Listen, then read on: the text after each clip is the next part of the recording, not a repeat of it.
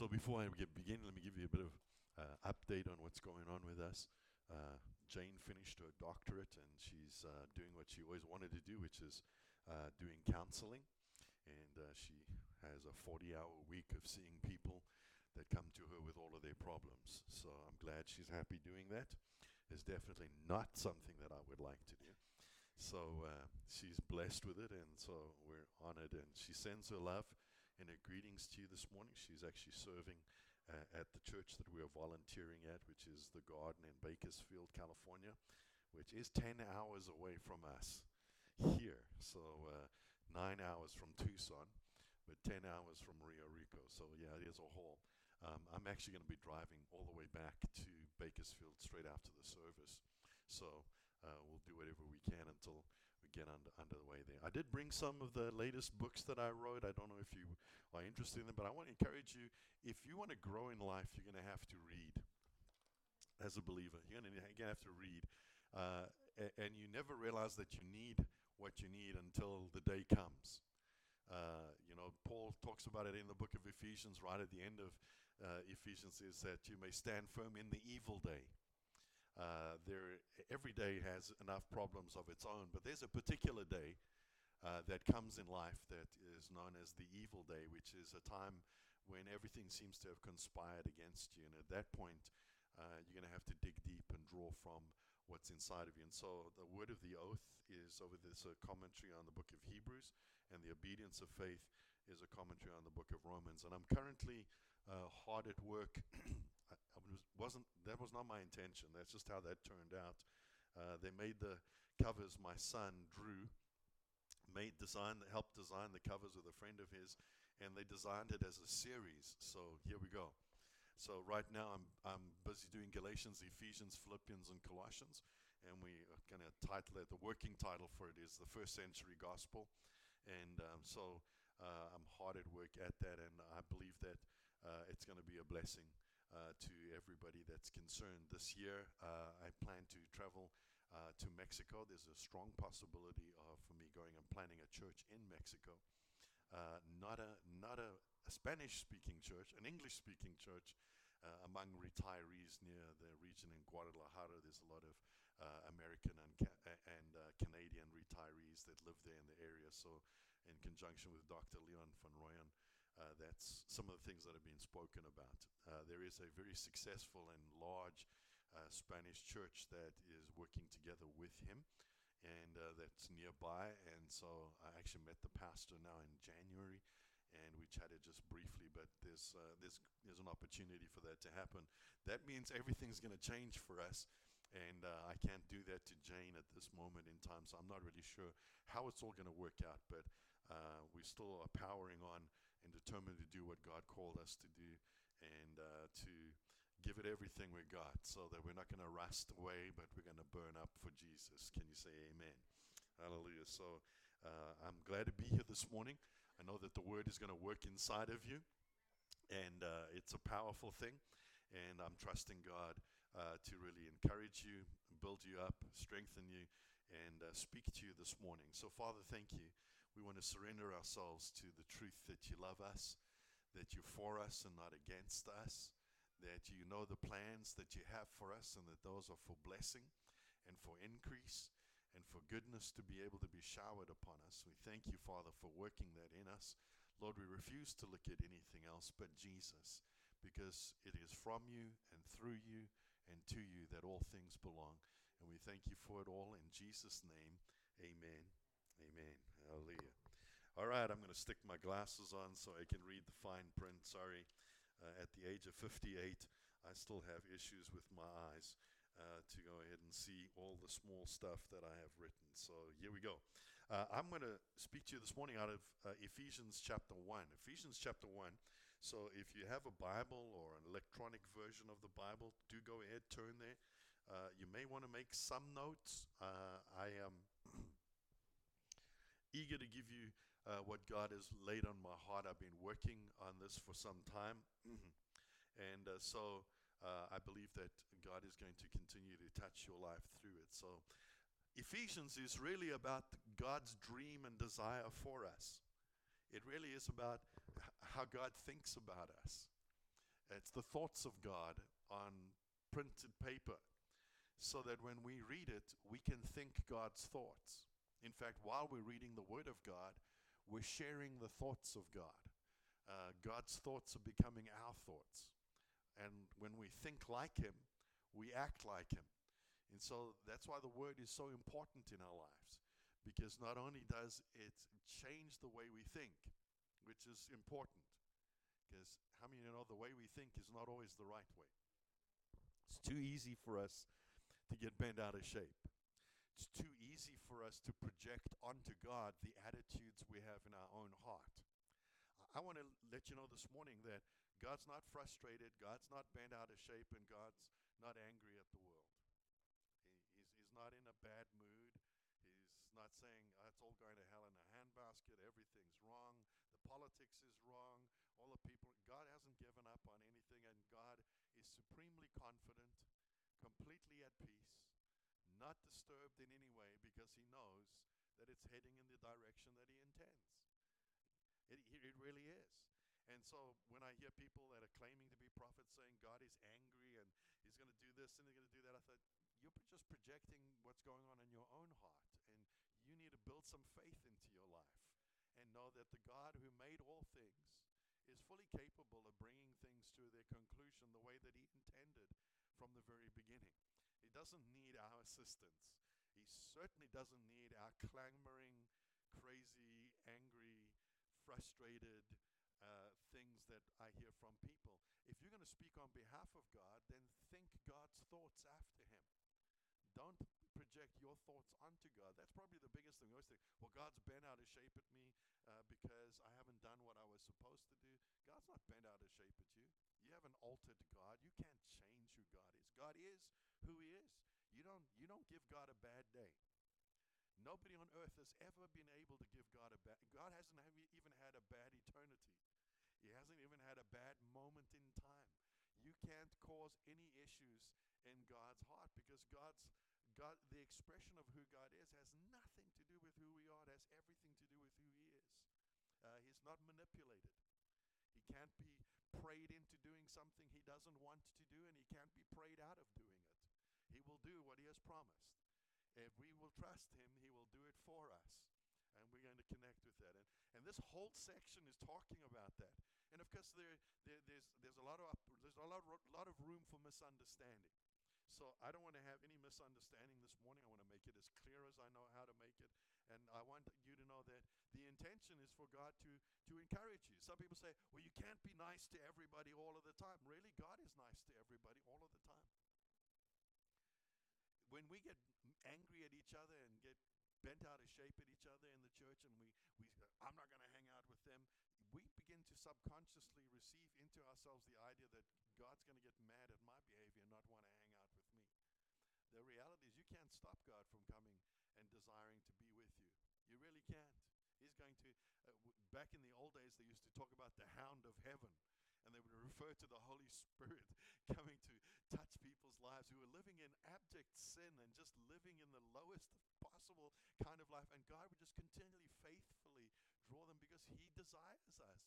The idea of getting saved is not our idea, that we are trying to convince God to save us. It's God's idea, and He's convincing us to accept salvation.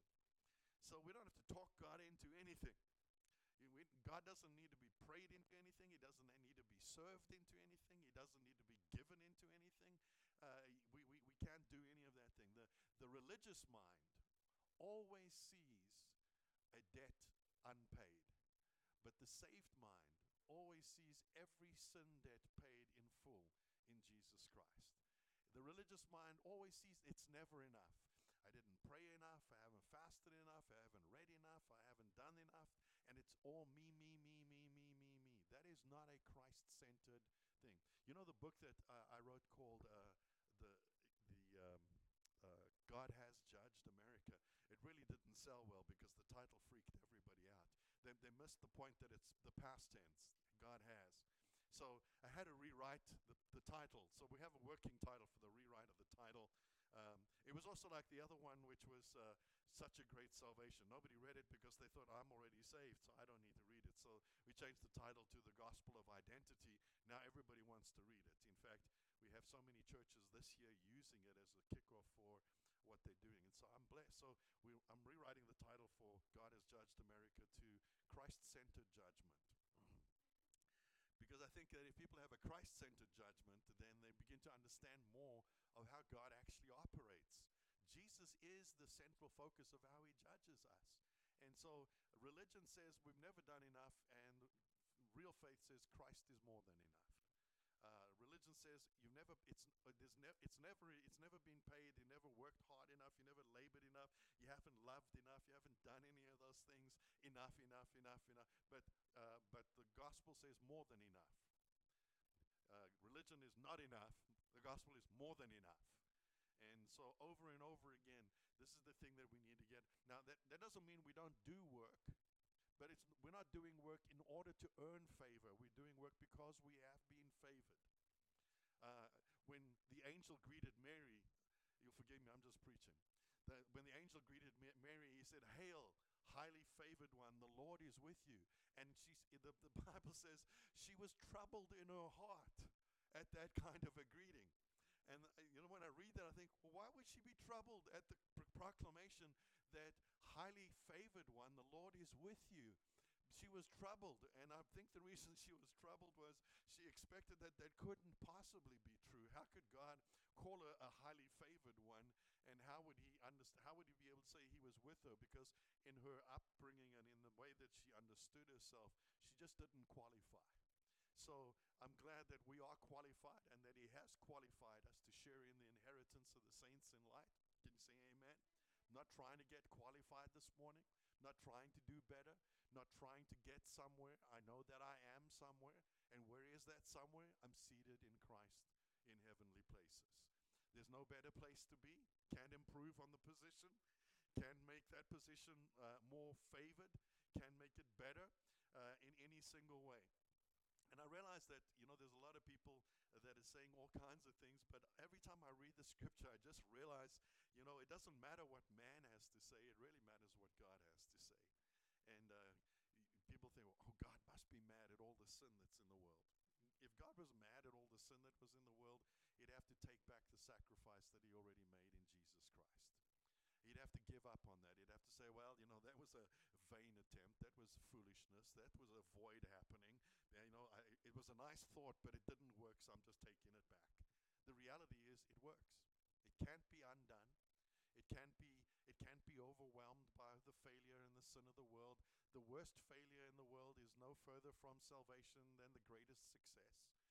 It takes the same amount of grace to save a little 2-year-old child as it does to save a 67-year-old hardened sinner. It doesn't require more of Jesus to get saved at 2 years of age than it does to get saved at a much later stage of life. The need is exactly the same. And the need is to have life because we are dead without him. Amen? So that's what I'm trying to say this morning. So Ephesians Chapter 1 verse 1 says, Paul, an apostle of Christ Jesus, by the will of God, to the saints who are at Ephesus and who are faithful in Christ Jesus. Now, just to give you a bit of perspective over here. Sometimes people say, well, we've got to read the Gospels because that's really the original thing. But no, this is the original because the Gospels are written much later than the epistles of Paul. So when Paul is writing here, he's writing what was needed by people who had no religious background at all. So instead of giving them the Old Testament to bring them up to speed, he simply just gave them Jesus. He doesn't go into any of the details in that. So, if you have the idea that somehow, well, I need to have a look at all of that, and he uses terminology that only Paul uses. He uses Christ Jesus, not Jesus Christ, Christ Jesus. Because all of the other disciples used Jesus Christ because they met the man Jesus and then found out that he was the Messiah, the promised one, the hope of Israel, the one that was going to bring everybody back to God. Paul did not meet him as that. He met him as the resurrected Christ who said, who are you, Lord? And he said, I am Jesus, whom you are persecuting. So he met him first as the Messiah, the resurrected one, the King of Kings and the Lord of Lords, and then was introduced to the fact that, yes, he was in fact the man Jesus. And so Paul says, when he writes here, he says to them, an apostle of Christ Jesus, by the will of God, to the saints who are at Ephesus, who are faithful in Christ Jesus. You know, in the Catholic Church, in order to be a saint, you have to first of all be dead. You have to have finished your life, and then you have to perform 2 miracles after you're dead. So this is the idea. Now, I'm not really sure how that comes about. I've been reading a lot of things because I've been working part-time as an undertaker for a local funeral company in Bakersfield, and I've been doing a lot of Catholic funerals. Probably because the undertakers are Doty, O'Meara, and Flanagan or something like that. I forget the exact name. So there's so many Irish names in that would have to be Catholic funerals. So anyway, and I've been picking up pamphlets and stuff, and I'm just shocked at the level of ignorance that is out there. It really is a lot of ignorance. And what we do is we want to serve people truth over and over again, lovingly. And, a friend of mine on Facebook wrote down that she had lost her dog. God has given and God has taken away. And I thought, you know what? I'm a lot more cunning than I used to be. Jesus said, "Be as wise as serpents and as harmless as doves." The problem in the church is that most people have been as harmless as serpents and as wise as doves, and that is not harmless at all, and that's not wise at all. And so she wrote, "God gave and God took." And I said, I'm so sorry for your loss. And my second part is, in God, no loss is permanent. Every loss is temporary. And I got a great response to that. So I'm subtly introducing the mind of Christ into the world that has a mentality that's completely contrary to Christ. And if everybody in the church thought the way that God thinks about themselves and about the other people in the church, because one thing to apply truth to yourself, it's another thing to see, hey, if it's true for me, it's true for them too, then there wouldn't be any arguments. In fact, we'd be so much like Jesus. This would be the place to come. This would be the place to be. These would be the people to hang out with. These would be the people to spend time with, because this would be the greatest and most exciting place that we could ever be. And I know that without a shadow of doubt that's what everybody really wants. And I'm taking way longer than I should on this. Okay. So the saints, that's everybody. And a saint is a holy one, right? Remember, there's only 2 kinds of people in the world, saints and ain'ts. You either is or you isn't. It's as simple as that. If you're saved, you're a saint. You say, well, I don't know how saved they are. Saved is not by degrees. If you jump across the chasm and you miss it by an inch, you're not more saved than the person who missed it by 5 feet. You're both dead. Saved is you made it, right? Saved isn't I sort of made it. I kind of wish I'd made it. Or if I'd just given it a little bit extra push, I would have made it. No, you either are or you're not. It's as simple as that. It's binary. It's either a 1, which is a yes, or a 0. It's nada. It didn't happen, okay? And it's as simple as that. So salvation is binary in the Bible. There's no other options. It's either one or it's the other. And the way to get saved is simply to believe that Jesus is more than enough. And to keep on believing that for the rest of your life. That's the foundation for it. There's nothing else. And people think, well, the way to get saved is to believe that Jesus is more than enough and be a nice person and go through all of the motions and do everything else. Nah, Jesus doesn't need your help. He didn't need your help before you got saved. He doesn't need your help after you're saved.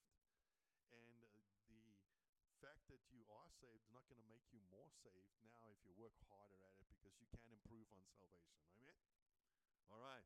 You understand that? Great. I'm glad we're doing so well. All right. So how many saints do we have here this morning? Okay, good. The rest of you are, in fact, thank you. Yes, you are a saint. Slow to the draw, but thank God we are what God says we are. Amen. And then he says faithful. How many know that we're faithful? Well, maybe we're not. Maybe we're not so full of faith. Maybe we're full of unbelief. Maybe we're unbelief-full instead of faithful. Maybe we're in misgiving-full instead of trusting-full. We're in a weird place. watch what happens, right? Because not the saints are saints. But God wants us to be faithful. And what does he want us to be faithful to? He wants us to be faithful to who we are, which is Jesus Christ living inside of us. He wants us to be faithful to that one. Now, we're not always faithful to him.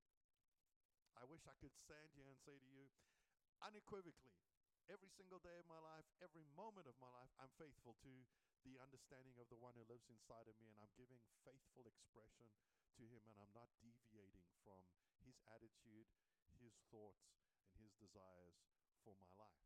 I wish I could say that. I can't. This is not because I'm claiming perpetual failure for my life, nor is it because I'm claiming that Jesus is somehow not able to deliver. It's just a reality that my brain is not always where it needs to be. Amen? And when your brain is not where it needs to be and you engage your mouth, then you start saying things with your mouth that you should not be saying. Amen?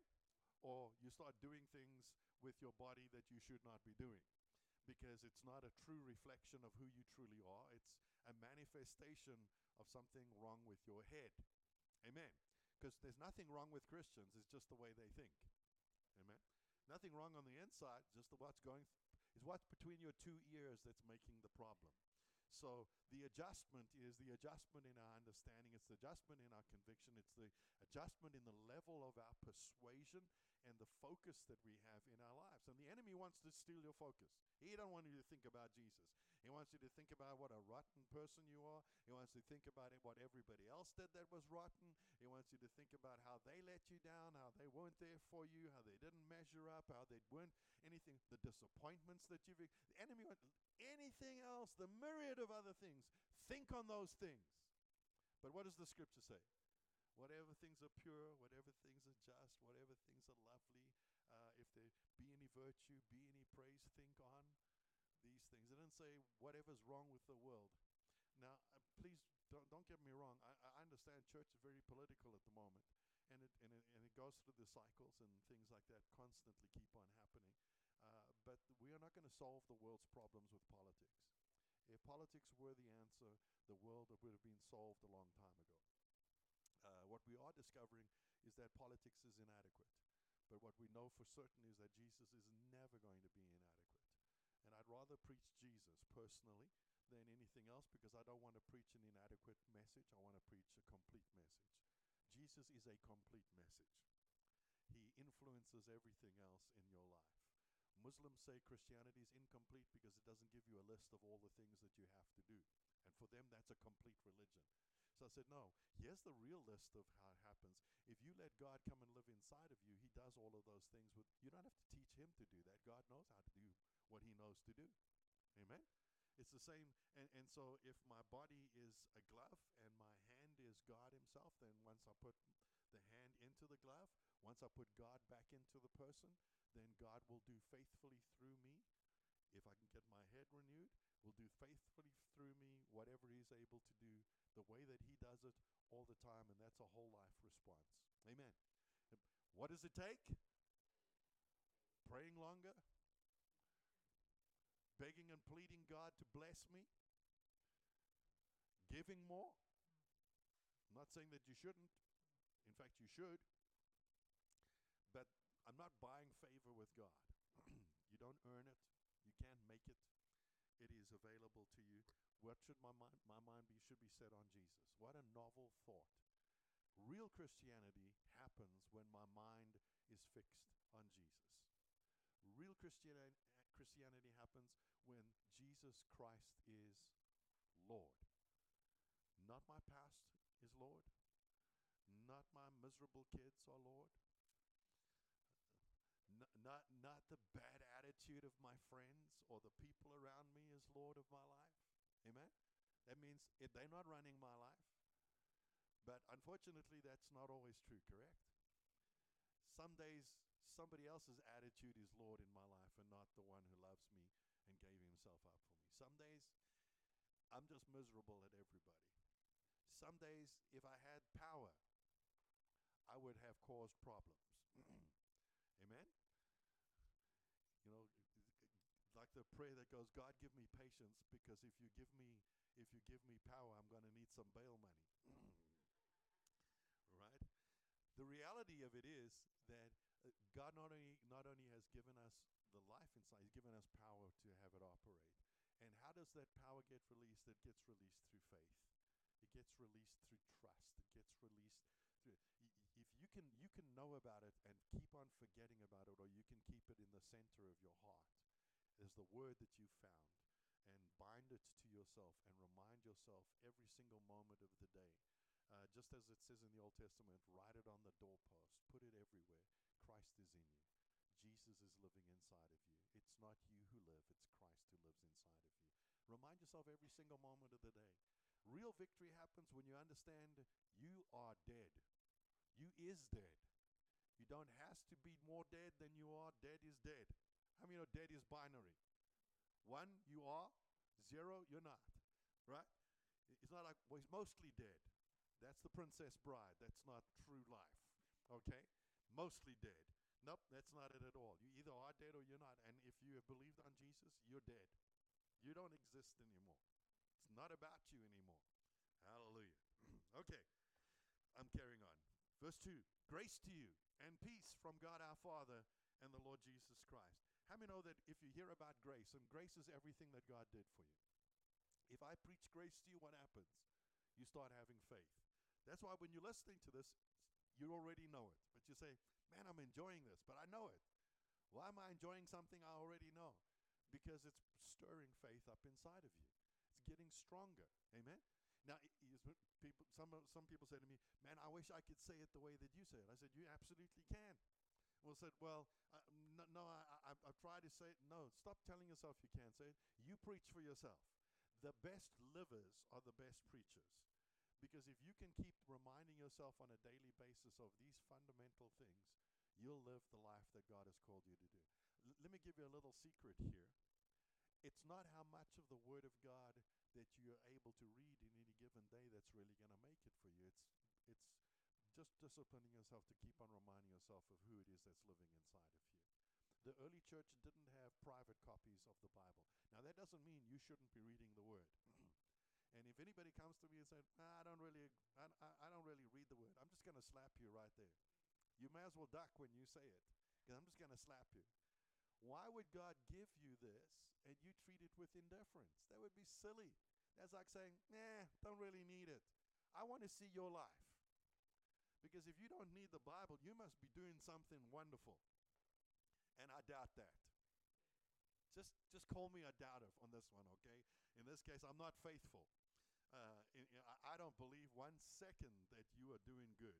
In fact, when people tell me, man, I got these problems and these problems and that problem, and how much of the Word have you got in your life? Well, I've been neglecting that. I haven't really read the Bible. People don't even take their Bibles to church anymore, let alone read them at home. They don't even read them in church. So anyway, preaching grace is what stirs faith inside of your heart. That's why Paul always uses grace, faith, righteousness, peace, and joy. Because when I preach grace, it causes faith to happen, and we are righteous through faith, and that produces peace with God, and then we have joy in our hearts because of that. Amen? And he says grace and peace here. He's including all of that together. Verse 3, blessed be the God and Father of our Lord Jesus Christ, who has blessed us with every spiritual blessing in the heavenly places in Christ. Now, there's a translation that simply says that blessed be the God and Father of our Lord Jesus Christ, who has given to us every blessing that heaven itself enjoys. Because that's what the intent is here. It sounds complicated. I know reading through this and writing a commentary on this particular section, it sounds complicated, but not what he's saying. He's simply saying to you that if you've got Jesus, you have the whole blessing of heaven. And it's not that you're going to get the blessing of heaven, right? Because either you got Jesus or you don't got Jesus. Binary, right? Either you have or you haven't. It's not, well, I got some of Jesus. He's not divided. Well, I got most of Jesus. Well, I need more of Jesus. It doesn't come by installment. You don't get weekly bits. He's not like the COVID vaccine, where you got to keep on having more of it to get what you didn't get in the first place because you never got enough of it to begin with. Jesus is more than enough. Hallelujah. He's not the partial. He's not the temporary. He doesn't wane with time. Well, I got a bit of him, but now, another dab will do me.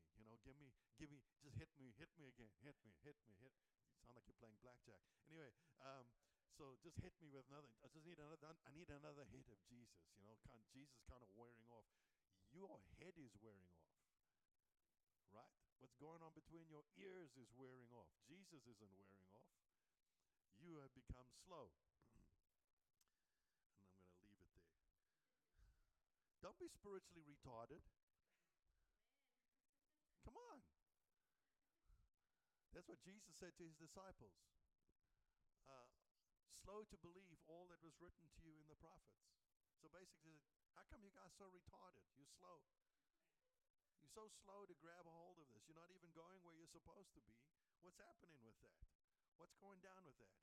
You really think that it wasn't true when I spoke it and what I've done? Okay. So blessed be God.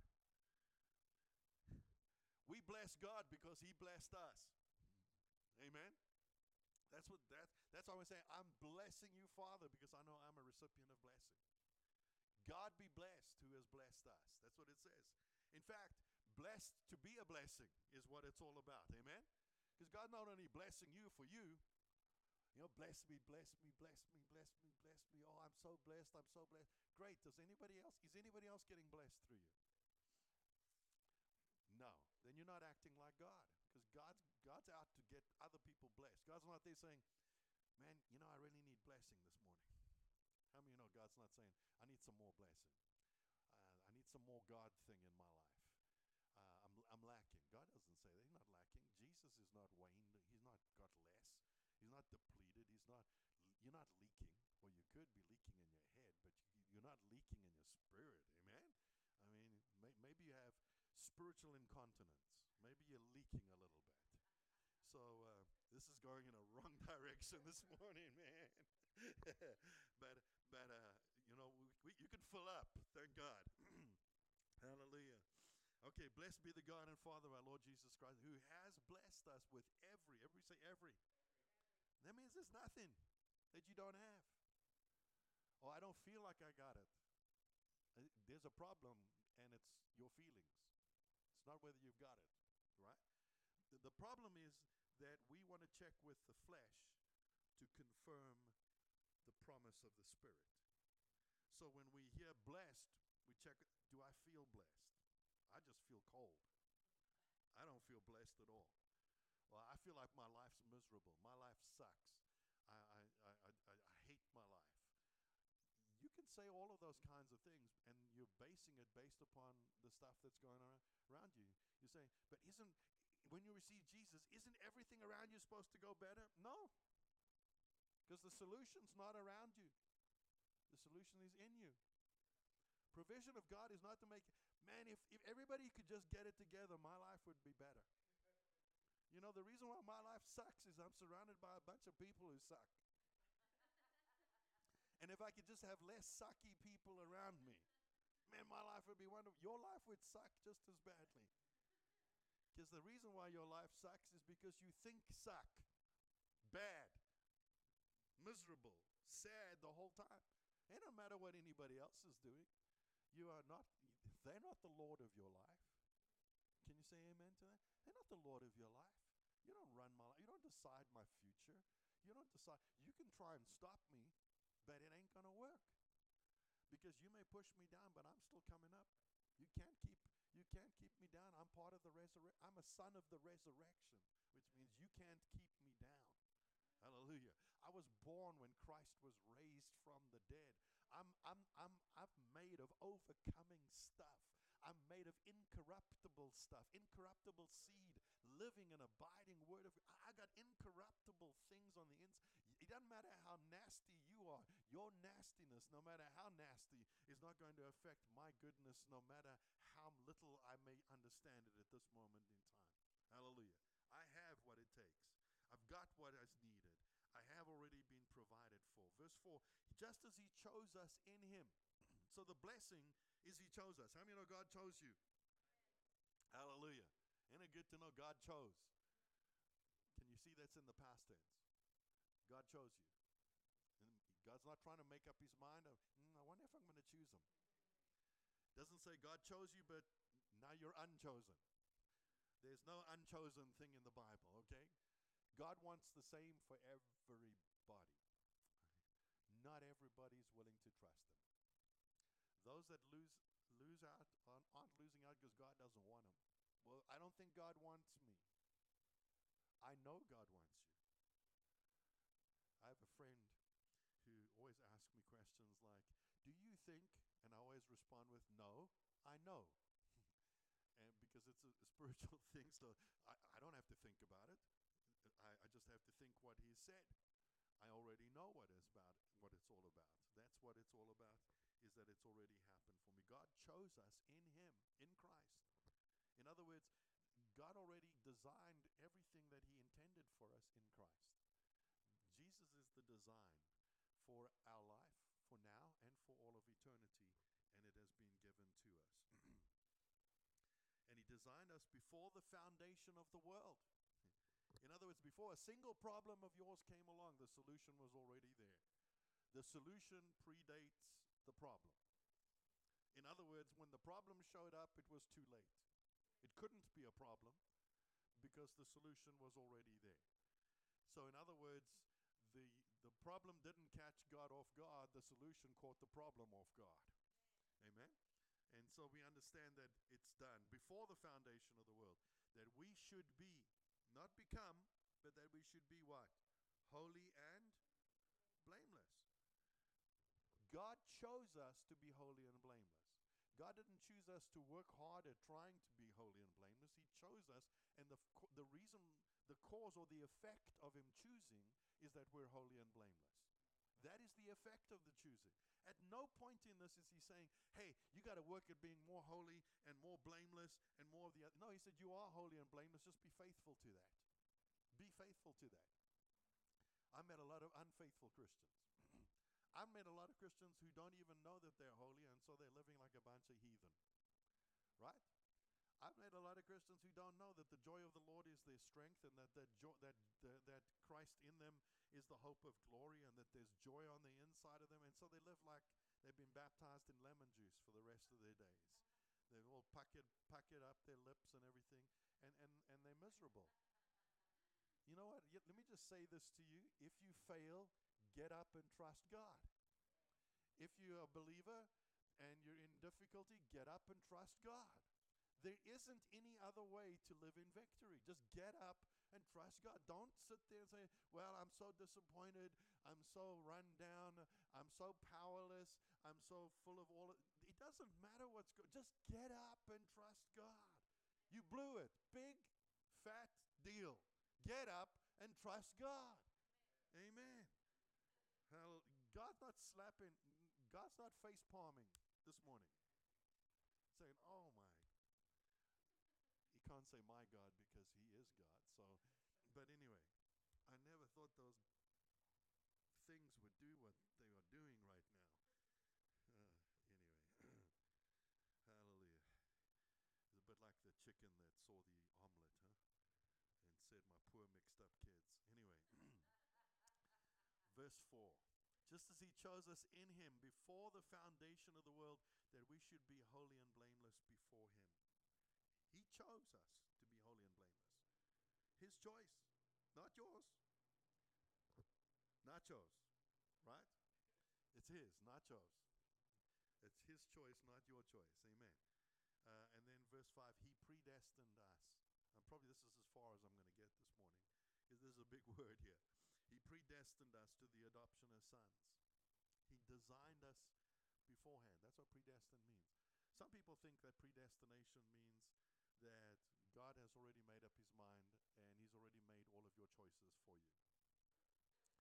Some people have this idea. They believe in what is known as the absolute sovereignty of God. That means everything that happens is God's will, which basically means that everything that goes on in your life, you have nothing to do with it. It's all God. And so the reason why my life is such a mess is because God has made some sucky choices. No, the reason why things are wrong in your life at the moment, you made the sucky choices, don't be blaming God, right? Well, I believe that everything that happens is the will of God. Well, I believe you're stupid. And I wish that you would get your head in order there. Because everything that happens is not the will of God. Now, this unlimited sovereignty, we believe in ultimate sovereignty, where God will ultimately take charge again of everything. But right now, He's giving us the opportunity to make choices and make dumb choices and make more dumb choices and make some more dumb choices. And finally, we get tired of being dumb. We get tired of being in a mess. We say, I just don't like my life like this. And God says, well, great, come and take the life I've given for you and live that life. Don't try and live yours. Don't try and live in what you've done. Live in what Jesus did. Take a hold of that and then live that. So predestination. Some people think, well, predestination means God, everything that happens in my life happens for a reason. You can talk to anybody. They don't even know the word predestination. Actually, what they're talking about is exactly the same as people that believe in predestination. And there's about 10% of Christianity believes in this idea that God chooses some people to be saved and He chooses other people to go to hell, and there's nothing you can do about it. So if you're chosen, you're going to be saved. If you weren't chosen, you're going to hell. And then you can come to church and you can read your Bible and you can do anything, and you're still going to go to hell, so why worry about it? In which begs the question, why are the people that are being saved bothering about it either? Because that doesn't matter. So let's just live any old way we wish and do any old thing we want to do. But the reality of it is God chose you, but He wants you to choose Him. Amen? Right. Praise God. Some people tell me, why do we need to hear these things over and over again? The reason is because the enemy is very subtle in undermining those things in your life so that you lose your confidence. And what does the scripture say? Don't throw away your confidence because it has a great reward. Throwing it away is just giving up on it. You don't have to give up. Press on. All right. So predestination. Some people think it's fatalism. Whatever happens, happens. It's unavoidable. Would have happened anyway. It was meant to be. Ooh. Get out, devil. It was meant to be. Somebody said, I believe everything that happens for a reason. Yes, and sometimes the reason is you're stupid and you make bad decisions. That's the reason why it happened. But what people try to say is, well, that bad thing happened in my life, but that's what God wanted to do because He had to use that to move. Now, whoa, God can use it, but He doesn't have to cause it. Amen? Now, I'm not saying God can't use it. In fact, I know God can use it. In fact, God doesn't waste a single one of our stupid moments, doesn't waste a single one of them in working things for good in our life because we love Him and we're called according to His purpose. Amen? That's the requirement. All things work together for good to those who love God and are called according to His purpose. Do you love Him? Do you know you're called according to His purpose? Yes. We know those things. And so they'll work for us for good. Amen? Now, it doesn't say God causes everything. It says God causes everything to work together for good. So I believe everything that happens is because God wanted it to happen that way. No, that's not true. The reality of it is that there's plenty that happens. The gassing of 6 million Jews is not the will of God. But people who say everything that happens is the will of God. Here's the problem with everything that happens being the will of God. Number one, you don't have to pray for direction anymore because God's going to do it no matter what. So you don't have to say, thy will be done, thy kingdom come. Why bother about it? Because all of that's going to happen anyway. That's just an unnecessary rattling on. So you don't have to pray anymore. The other thing is, if God's causing everything and making everything happen, then there can't be sin because it's the will of God. And the will of God is the very opposite of sin and evil. But if everything that happens is the will of God, then there is no sin in the world. And then why did Jesus die? Amen? There's a lot of other stupidness that I can't go into in much more detail, but He predestined us for adoption. Now, adoption is not the same as we think of as adoption. It's not where we go and get a child from one family and then bring them into another family.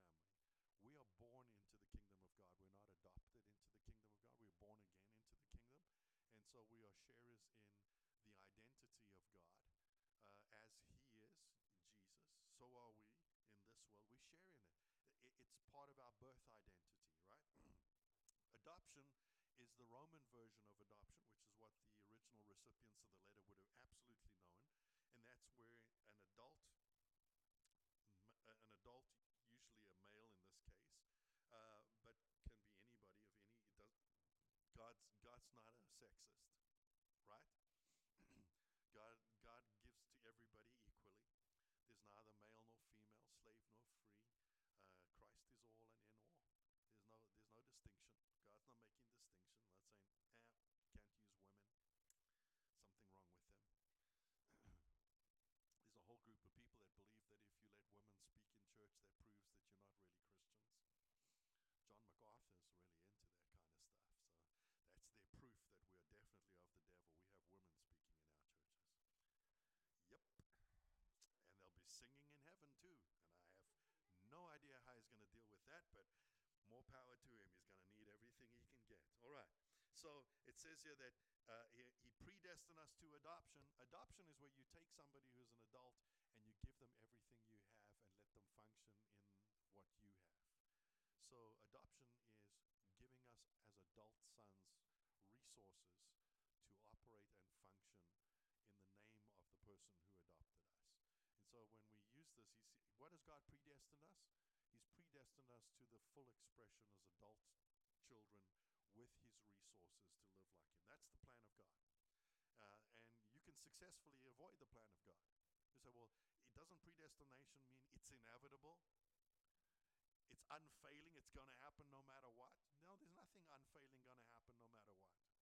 Right now you might be headed for hell, but it doesn't have to be. Right? Right now you're headed for heaven, but you don't have to. Nobody has to go to heaven. Nobody has to live like Jesus. Right? Nobody has to believe on the Lord Jesus Christ and be saved. You can choose to walk away at any time. Your decision. Amen? And He predestined us to the adoption of sons through Jesus Christ, not through our own effort, but through Jesus Christ. Not through us performing, not through us trying to be better, but through Jesus Christ to Himself, according to the kind intention of His will. Hallelujah. The kind intention. God has kind intentions for us, not bad intentions. Oh, I'm going to punish you. I'm going to give you some really miserable years to come. You're going to have so much misery in your life because you just deserve it. If you're thinking thoughts like that, then I want you to just go ahead and kick Him out right now. Because we don't deserve anything, but He has given to us everything. Life is not what we deserve. Life is what Christ has earned. And we're willing to believe that. Verse 6, to the praise of the glory of His grace. To the praise of the glory of... What are we going to give God praise for?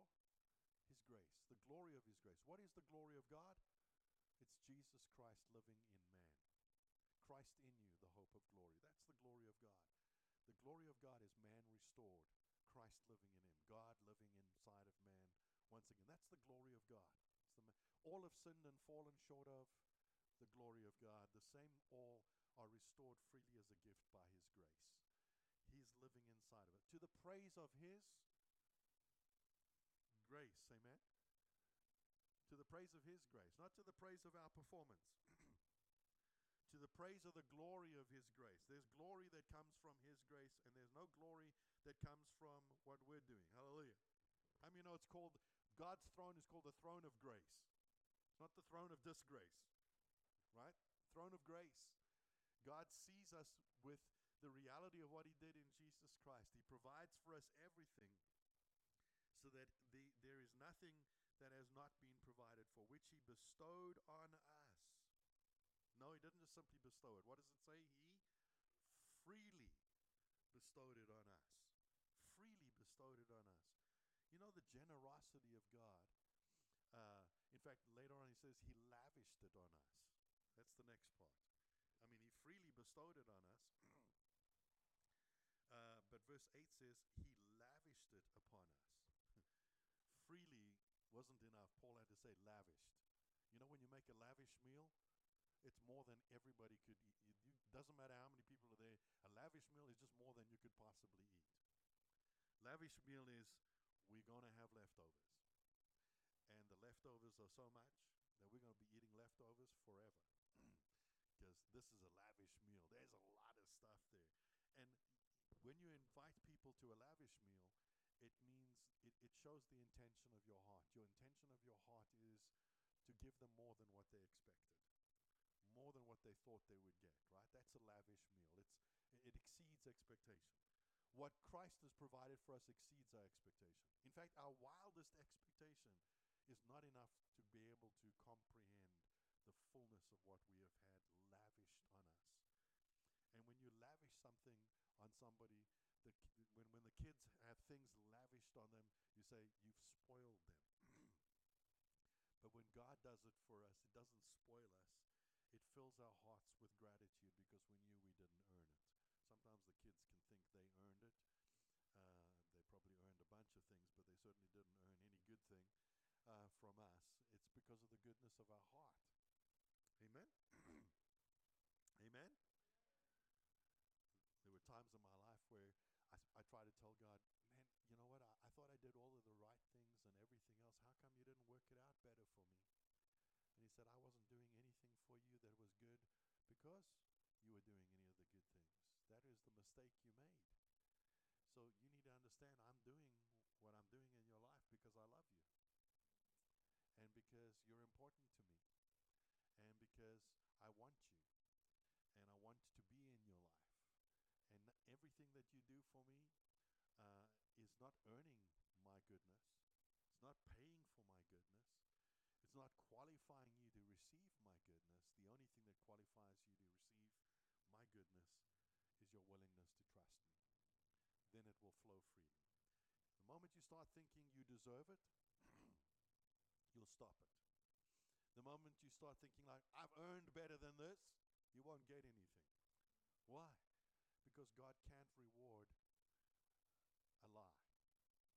A lie is when you believe somehow that you earned what you have. And in reality, we didn't earn any of it. None of it. If we earned it, heaven's going to be full of us bragging about how wonderful we are. But in reality, when we get to heaven, we're going to be bragging about how wonderful Jesus is. And nobody will even think twice about anything that we ourselves have done. Amen? So go ahead. Let's keep Jesus central. Let's keep him the focus. Let's keep him the real thing. Because he is the real thing. Everything else is a shadow. Everything else is insufficient. Everything else is inadequate. And in the end, everything else is just going to make you plain miserable. So I say to you, don't live a miserable life. Live a Christian life. Don't live a sad, empty, and rotten kind of life where you're trying your best to do things only to find out that nobody gives a hoot about you anyway. That you really are, as far as the world is concerned, replaceable. But as far as God is concerned, you're irreplaceable. As far as the world is concerned, we can always get another friend. As far as God is concerned, I want you. I've always wanted you. I'll never stop wanting you, and I'll never give up on you. And you can't drive me to the point where I will go back on my desire for you, because my desire for you was there before you came along. It was there before you did anything wrong. It was there after you did stuff wrong. It will still be there. Even while you're doing things wrong, it will be there forever because I'm in love with you. So stop being silly. Stop putting your head in the wrong place. Come and trust me. Amen? That's good repentance right there. That's good stuff. That's having your mind renewed. That's having God's thoughts become your thoughts. And that's enjoying everything that he has for you. It's simple, but it's still profound. It's not difficult, but it sure is attacked every single moment of your life. What a powerful thing the enemy knows it to be, so that he would move everything he can to undermine it, to distract you, to hurt you, to harm you, and to get you looking at other people. Well, they didn't do this, and they did. It doesn't really matter what they did and didn't do. Just as much as it doesn't matter what you did and didn't do. In the end, you say, well, if I treat them well, I'm gonna let them get away with what they did. Nobody gets away with what they did. Christ suffered all of the penalties. Even the thing they did to you, Jesus suffered for that. Can you let them off the hook because of your trust in what Christ did? Then forgive them, because Christ paid for that. No, I can't forgive them. You mean to say that you are unwilling to acknowledge that Christ paid for that? Because that's what unforgiveness is. Jesus didn't pay for all sin. If he didn't pay for that, and what else didn't he pay for? And the enemy will use that as a thin edge of the wedge to undermine your trust and faith in Jesus Christ. So let's go ahead and live to the saints at Rio Rico, faithful in Christ Jesus. Amen? Hallelujah. Father, thank you. Thank you for your word. Let it work inside of us. Lord, let it be the joy unspeakable and full of glory that you have spoken of over and over again. Let it refresh us, renew us, and remind us constantly, Lord God. I thank you that even if we turn to the left or to the right, let there be a voice behind us saying, this is the way, walk in it. And we thank you for that, Lord. In Jesus' name.